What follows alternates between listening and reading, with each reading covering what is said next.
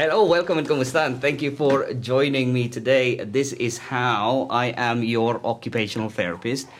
And in this episode, I have a guest OT apprentice with me today.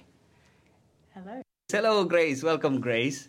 And thank you for joining me. So, Grace has been working with me in critical care, and we have an opportunity to explore her experience. She might have some questions for me. So we don't know. We're going to be surprised. So how are you, Grace? I'm good. It's my last week this week. That's good. Critical care. Critical care. So I'm going to be asking you questions then. Mm-hmm. How did you find the experience? It's been more than I ever expected, really. It's in like a really good way. I think I've learned a huge amount, and it's been really unexpected because I'm an apprentice. I work in a district general hospital, and I'm used to sort of working in quite a different way, and I thought the two settings would be quite similar, both sort of acute inpatient hospitals, and I didn't realise it would be quite so different. Okay, you say it was a bit different. What is it that you like the most out of the experience? I think the freedom. I think the fact that I've been able to meet patients and kind of use my own initiative and understanding of them to do OT with them in a kind of very holistic, traditional OT way. I think I'm used to working in quite a prescriptive, kind of structured, assessment-focused, discharge planning way. And critical care has just meant I can go in and actually do something that's person-specific and meaningful and like really, truly occupational focused. Right, so that's a little bit strange for me, Grace. You say freedom. There is freedom to do some things in critical care? Yeah, how are you free to do something?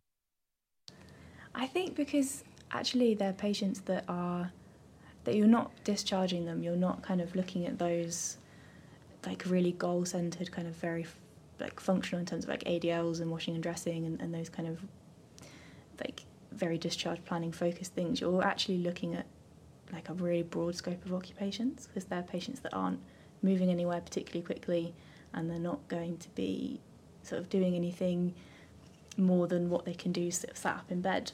And although that is a restriction, you've then got loads of options. You can do whatever they want to do within that.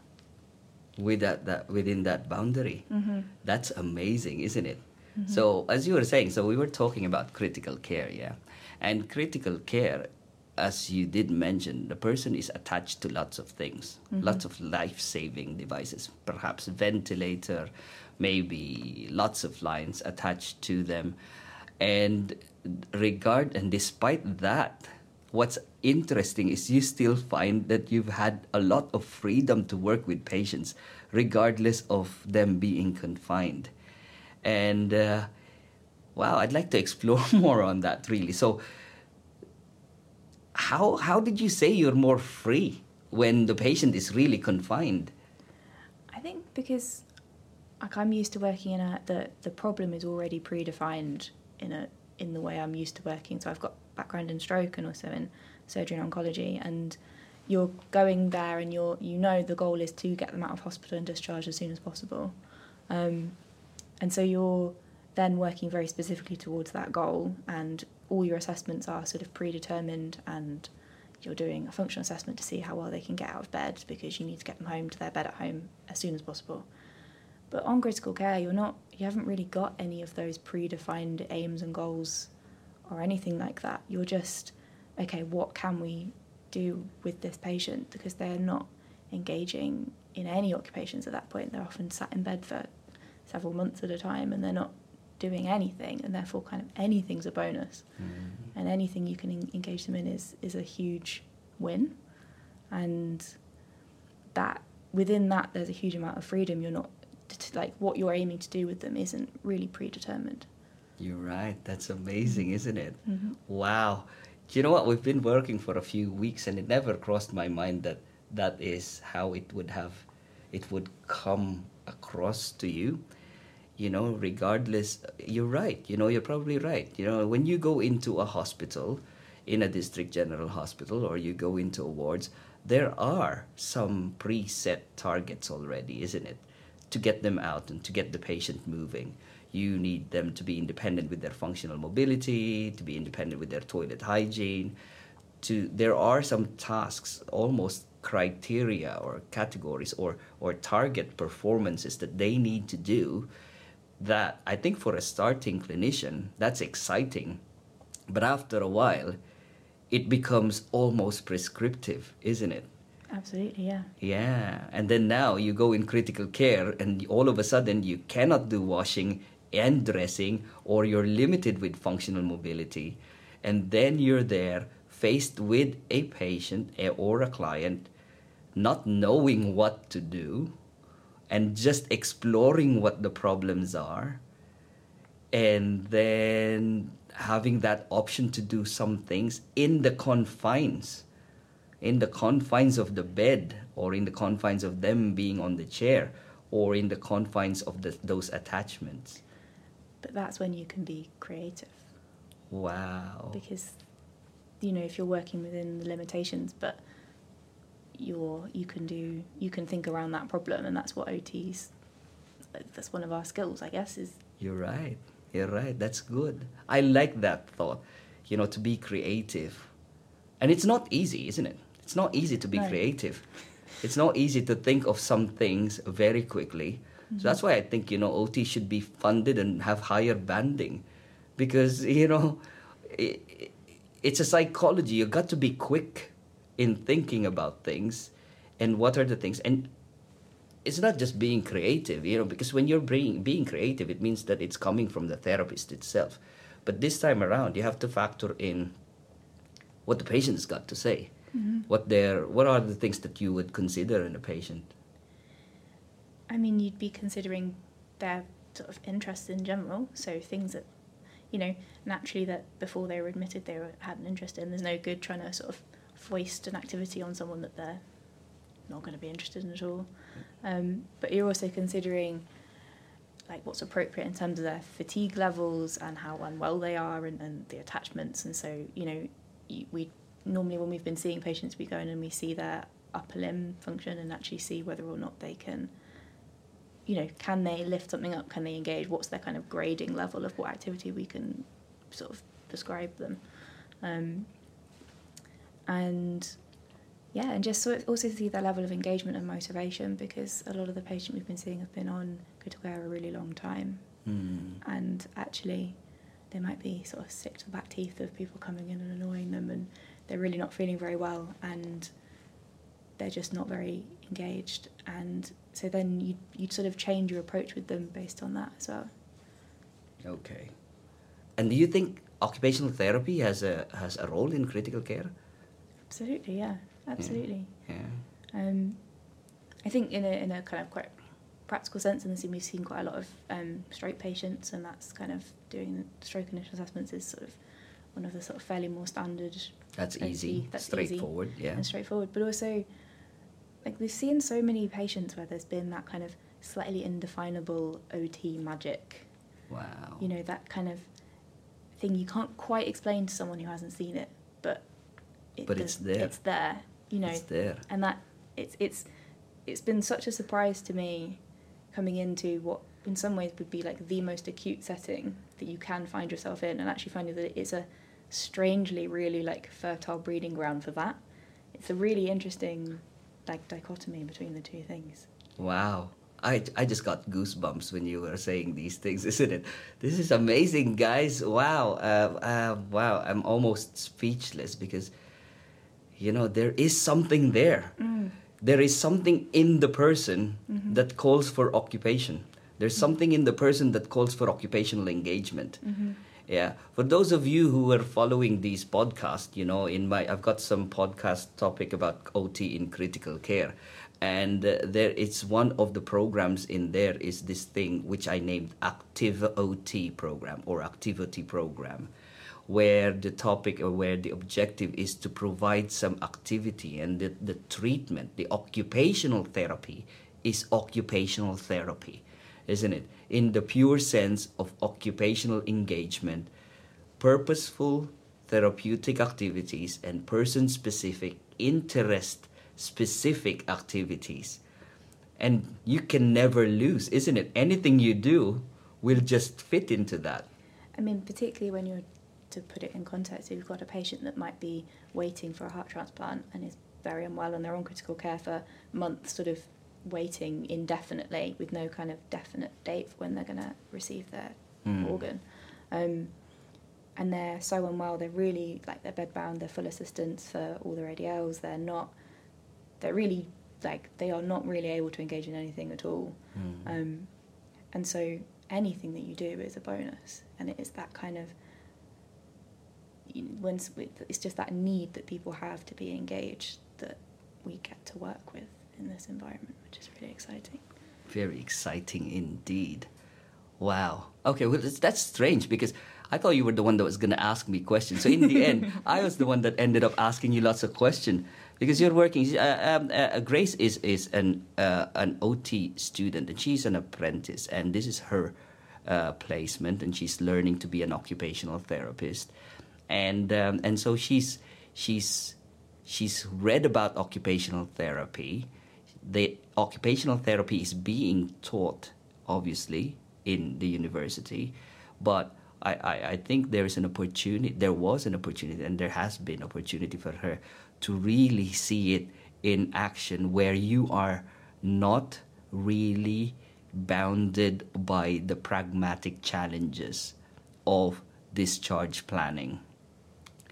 And we're still confined by the context of the illness and the physical disability because of their medical situation, but you get to think about occupation.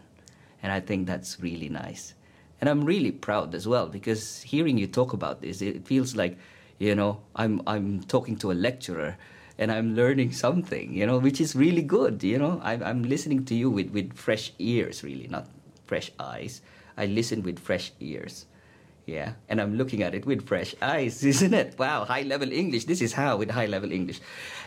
Cool. Do you have any questions for me or things you want to clarify, or you put me on the spot? Put how in the spot. This is now a section called Put How in the Spot. I suppose because initially when I was put down to go and do placement here, the plan was originally for me to be on a more general ward. Mm-hmm. And then I think in the first week we changed to putting me on critical care. Mm-hmm. And I suppose at that point I didn't really understand why, because obviously I didn't really know anything about critical care or the general ward. And I know that you kind of assessed me almost and decided to put me on critical care, which is the first time there's ever been a student on critical care in this hospital. And I suppose I'm curious as to what you think the qualities are that you need to be on critical care, or kind of why you thought I could do it, because I didn't know I could do it. You're right. Well, I'm an occupational therapist for quite some time now. Many years. I think even before you were born, Grace. But I think one of the skills of occupational therapy, like myself, is this thing, activity analysis. Over a period of time, what occupational therapist tends to do, and you develop this skill, and eventually you will develop this too, you will have a quick gauge of the person and the person's abilities, and you will have a quick gauge of the challenges that they need. And I don't know how I managed to do that, but it happens very, very quickly. When I'm asking questions about how things are or what your interests are, for some reason, I'm also analyzing your answers and having a quick gauge on that. So I know for a fact that you have worked in the hospital. And so it's just like treating you like a patient, isn't it? Or a client, isn't it? I know for a fact that you have worked in a hospital. I know that you've had a good experience with stroke and neurology. You've worked in a stroke ward before. And I think if we bring it more on a superficial level, having that skill of neurology, of moving and handling, those are the two things that I would feel be very, very beneficial for an occupational therapist to work in critical care. And because you've worked in general surgical ward, that's fine. So I'm happy that that you will not be threatened by what looks like very, very frail and very sick patients. So I can gauge that. And I know that you can understand neurology as well. With neurology and neurological cases, you see the person holistically. Yeah. So you can see their functional communication, their cognition, their movement, their emotion, and their mood. So knowing that a person has had an experience with stroke and neurology, I know that you can see and look into the person as a whole, rather than just a person with a fractured hip that they can't do some things. It's very much more holistic. So that's one factor that I considered. The other thing as well is, again, I know that you've worked in a district general hospital already, which means that discharge planning will just be very easy for you. And initially, I thought of putting you in a cardiology ward, but I looked at the challenge. It would have been so easy, for you. It would have been so... And that was what I was expecting. Yeah. Because I was expecting to sort of it to be very similar, and I was worried I would be a bit bored. Would you? Oh, I thought I was expecting that it would be easy. I think because I'd also had the experience before coming to placement of covering a ward by myself, and so actually I had done a lot of discharge planning and that kind of sort of setting and decision making, I suppose. Okay, so those are the few things. Generally, the challenge that you needed is that I know that your experience, the ward is already there, and I think this is from my experience. If all the OT apprentices are going to be like you, just gonna be like Grace, it would have been a wonderful placement. It would have been wonderful for all the services who would be receiving an OT apprentice as an OT student, because you don't have to start from scratch. You already have the foundation experience. All I needed to do was put labels in what you were doing. So all I needed to do was to supplement you with the models of practice, the continuum of care, why we're doing things, what are the historical, the historical Brunstroms and Bobafs and Roods and all of these things, and the history and the story behind the documentation. So I just needed to put that into context, or put labels really on what you know. So again, are there any other things? I mean, pragmatically, when you started, and I'd like to share it to my listeners out there, it's not just Grace who's my student. I attempted to have 2 students at a time, but both students have different strengths and different needs. Both are coming from different universities, and they have different needs. So, and I didn't have planned for my other student. I didn't have planned for you, But it's, again, I came in and the students came in, and within the first week, I have been trying to gauge what was the best place. If I didn't have any option and I didn't have any choice, then we will be stuck in cardiology. You will be there. But we'll make it as exciting as your experience in critical care. But yeah, I think it's the experience in neurology. I know your strengths and I know what you would need. And that was a quick analysis from one occupational therapist. And this is not analyzing a patient, but analyzing another colleague, potential colleague, future colleague, and another individual. Yeah. Because I guess I had to trust your judgment. Yeah. With my, I know. I had to trust that you could, see what I could do. Was that scary? A little bit. Was it? You know, the idea of being on critical care it was like, it was quite unexpected, and also it was. I remember the first day or two, I think you sort of let me loose on the ward, and the phrase you used was go and swim up the ward. Exactly. Go and talk to people. Yeah. And I ended up sort of talking to some patients and some things, and then I sort of reported back to you, and you were like, that was more than I expected. And I was like, really? Because I think I'm used to sort of being quite under pressure, and so you have to go and see patients. Yeah. And being surprised I could do it almost.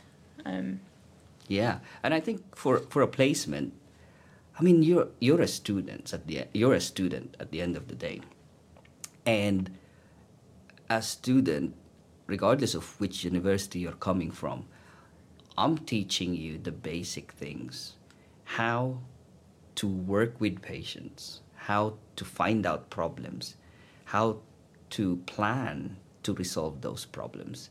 So the first few days, wow, that's what I said. I almost forgot about that, which is true. You know, go as long as rule number 1, and this is from me, and this is from How's experience in another country. Just don't kill anybody, isn't it? That's the number 1 rule. Don't pull things. If you don't know what they are, step back. It's all right. But I ask you to go and get familiar with the place. Be curious, isn't it?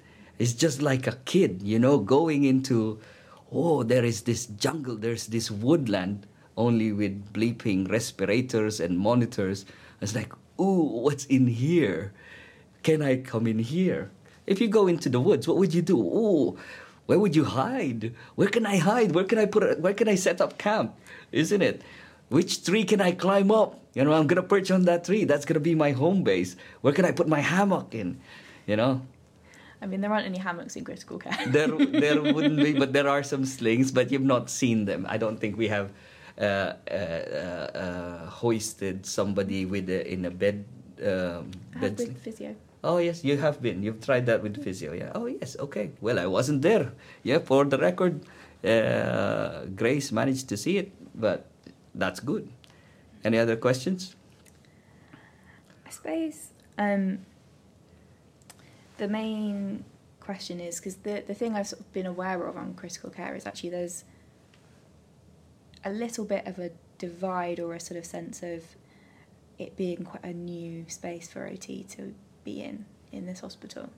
And I was also very aware that you were kind of trusting me with that, because it's the first time I've ever had a student on there, and normally it's just you working on that ward, and the staff kind of got to know you, and that's fine. But then bringing someone new in, who is a student and therefore kind of slightly unproven, was a bit of a risk.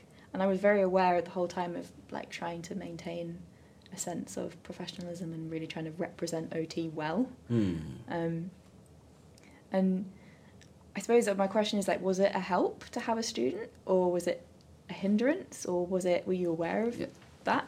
Well, it definitely is a help, because one, students are so willing to learn. Yeah, that is so nice. And everything, I think as a student, maybe not as a young clinician, students would have this eye of that opens up to being at awe, the eyes of wonderment, isn't it? So as a student, I know that when you're there, you can either be scared of it, or you can look at it with awe, because you are learning so much, isn't it? And for that purpose, I think that's a help. The other thing as well is that I wouldn't be in any pressure. We will not be in any pressure, because if it was a clinician who's there, who has the half of responsibility, or half the responsibility of looking after a ward, we know that people will gravitate towards the ward, because what is there to do in critical care is always the big question, isn't it? So having a student is good. I mean, to be fair and to be honest with you, this is also a trial and an experiment for me. If it failed, then I might not do it ever again. But I think now, based on this experience, and I know how to go about with things, I have already a set program for whoever is going to be lucky to try critical care again, if I allow them to go to critical care, and should I have the will to do it. It's really nice though. So as a student, did it help? Yes, it did help. Again, it's not just you, it's your strengths. It didn't matter to me whether you're a student or whether you're a clinician. At the end of the day, did I feel you have the ability to do that?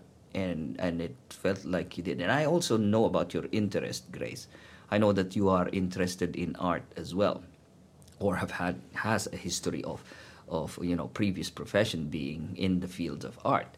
So creative side of things is always important for occupational therapists. So I know that you've got that in your tool. As a student during my placement, I've even had to carry an idea file. Have you come across that? No. Wow, that was us for my training like 25 or so years ago. We have it's like we have idea files. If you're stuck with ideas, you can just come up and look at this file. It's like, okay, what crafts can I be doing? What communication activity can I be doing? Mm-hmm. What so crafts, communication, what exercises can I be doing? It's an idea file. So this is a good tip for a lot of people. Maybe I'll talk about this in future podcasts or future episodes. So it's a book where you can write down. It's like idea files of the things that you can be dealing with patients. And I think what's important as well is you go in there not with the idea in your head, but also have a bag of little things, isn't it? Yeah. Yeah, I remember you showing me. Yeah, you have a bag of goodies because you'll need that. You'll need that. But I digress. So you had a question, and I think I answered it. Was it helpful to have a student? Yes, it was, because the student was ready. The student was prepared. Well, when the student is prepared, the teacher shall arise. That's the belief in some ancient, not ancient, Asian culture, not ancient culture. All right, and any more? I suppose this might be a real question to put you on the spot, but what has been the hardest thing to teach? Like, what do you think is the hardest thing to teach? The hardest thing to teach, it's more on the values, or more on the person like yourself learning to let go of structure. That is the most difficult thing to teach. A lot of people plan. A lot of people look forward to what's next. And I've always been not in an unsafe side. I always come in with a blank canvas, that I come in and let's see what we have. Let's see what the person has. Who is this person? Knowing the patient for the first time. It's teaching like yourself.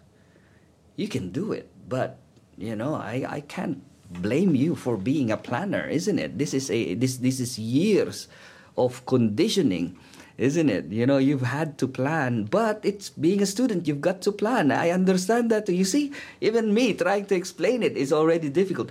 But that, learning to submit to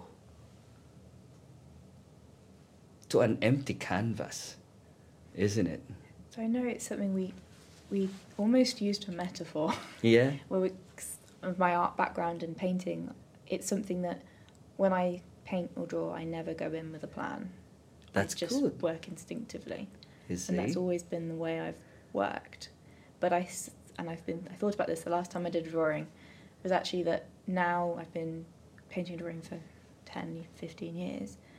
I've now got a skills base to kind of get exactly what I want onto the canvas, and I can see what I need to do where without it being, I don't plan what the picture's going to look like before I do it, but I have the skill to kind of facilitate that. Whatever it is in your head.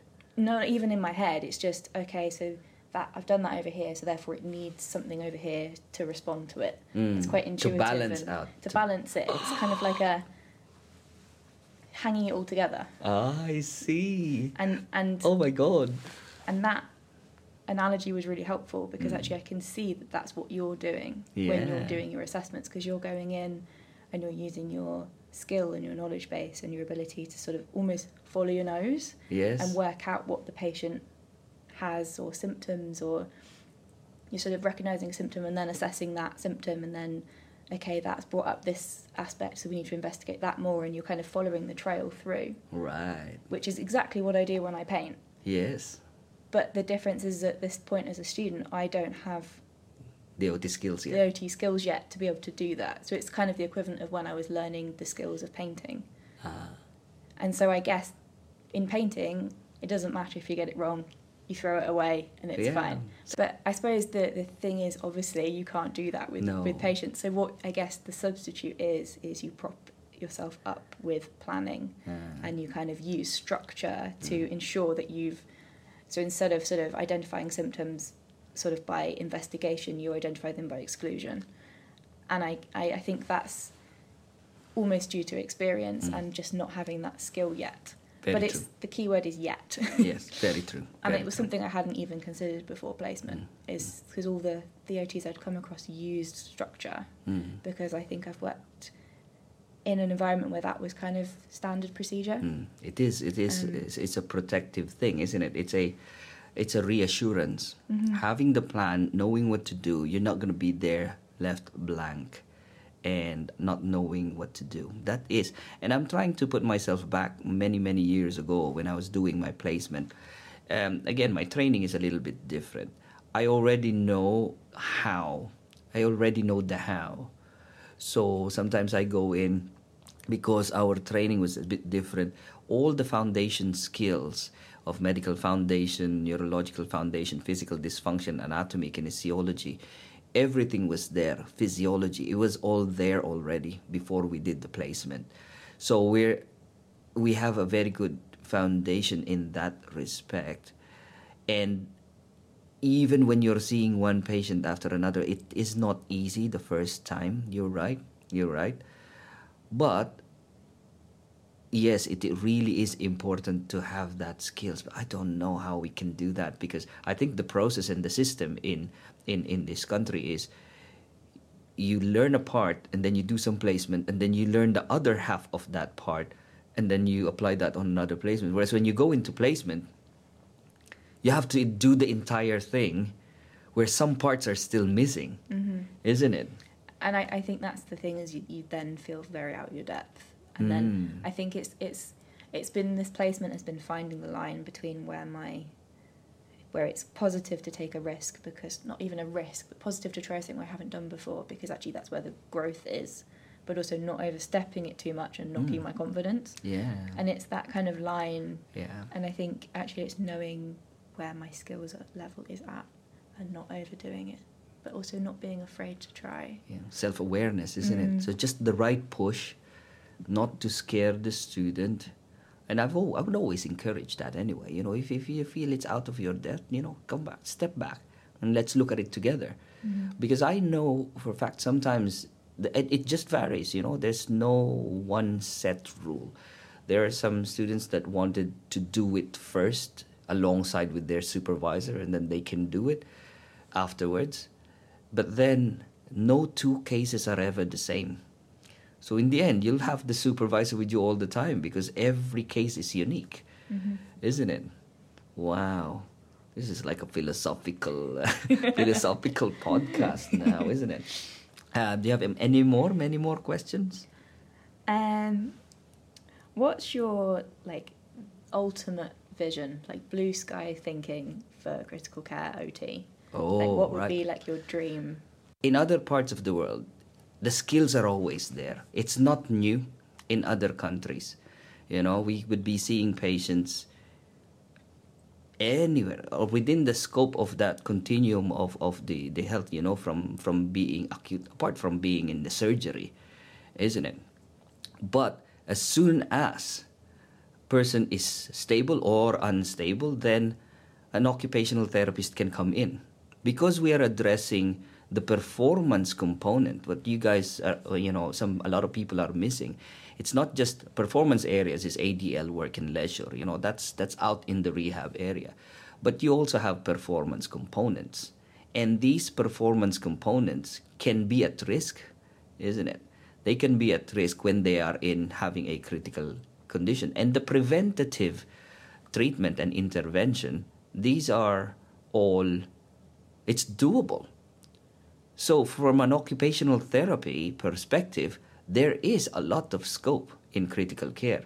So my vision is that we will all be, imagine that, critical care is buzzing, with colors and with people wanting to sleep but being woken up to do some stuff. It's like, no, please get me to the ward. No, I am hoping, I know that it will happen in that respect, that OT, occupational therapy, will be perceived as one very essential part of the team, because we're not just dealing with the physical side of the patient. We are also dealing with the psychosocial and emotional side of the patient. And there's not a lot of psychologists in there in critical care.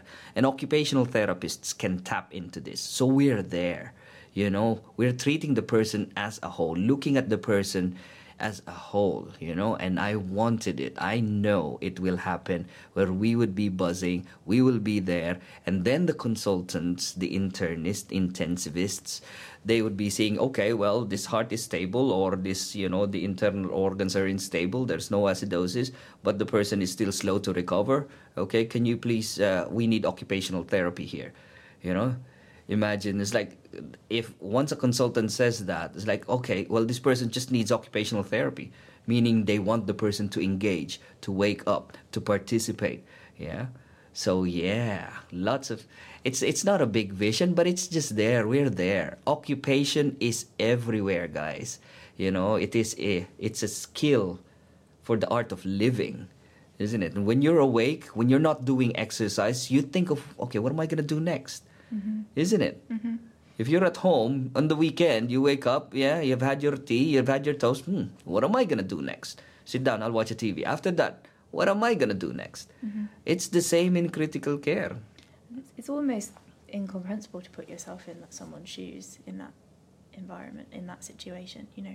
The idea of being in the same room for weeks, months, and not really being able to do anything and having no autonomy and no real sort of say in what happens. Although, the medical teams are wonderful and a lot of the care they're receiving is life-saving and completely necessary, it also has a huge impact on that person. And OT is kind of a huge part in that, or can be a huge part in readdressing that sense of self. It is. Because what happens and it's very standard as well, nowadays, when somebody's ill, what's the natural tendency for the person to do?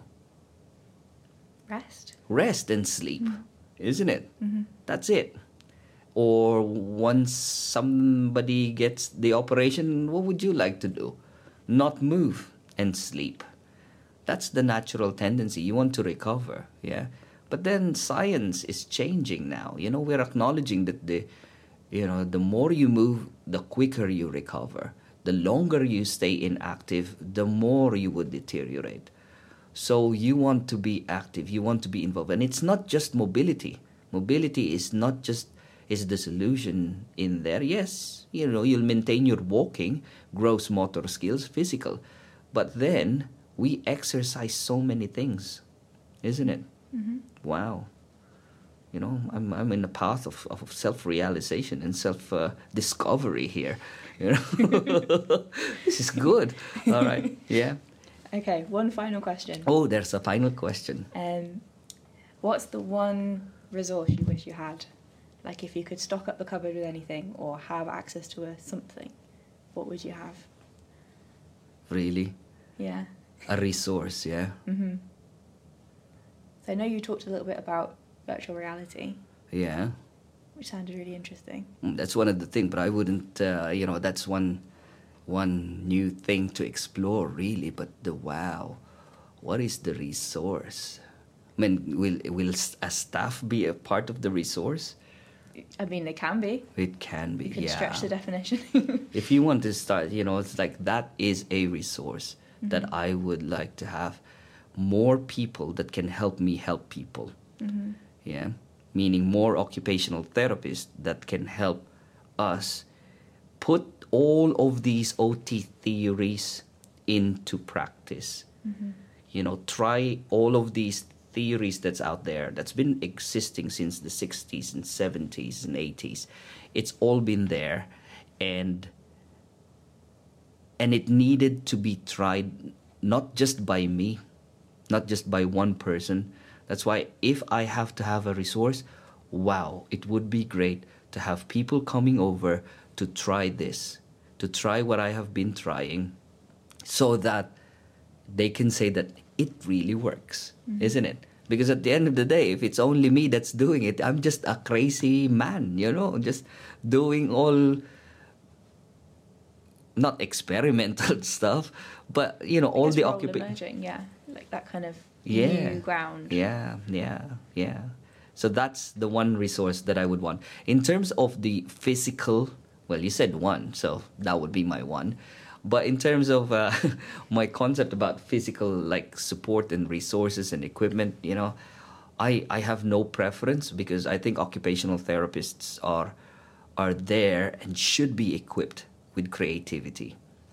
There should be a lesson or a workshop on how to stimulate the right brain in university, how to be creative, like imagination, how to be a kid again. So we need to create more young people, getting more the creative ones. And you know what's nice about having young people on board?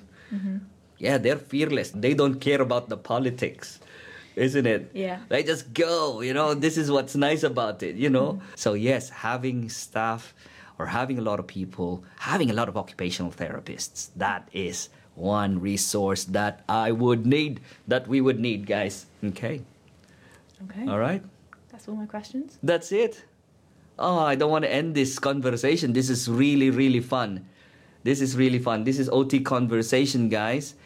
So in this episode, once again, I am graced with the presence of Grace, who is an OT apprentice, and she has just completed her placement in critical care with me, and we've had lots of fun conversations. I hope I can invite you again on future OT Conversations. Yeah, sure. Yeah, okay, good. Yeah, we'll talk about that after outside the studio.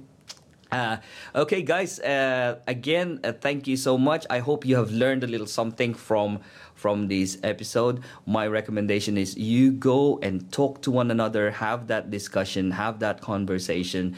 And if you've learned something, pass this information or pass this podcast around, or give the information to others.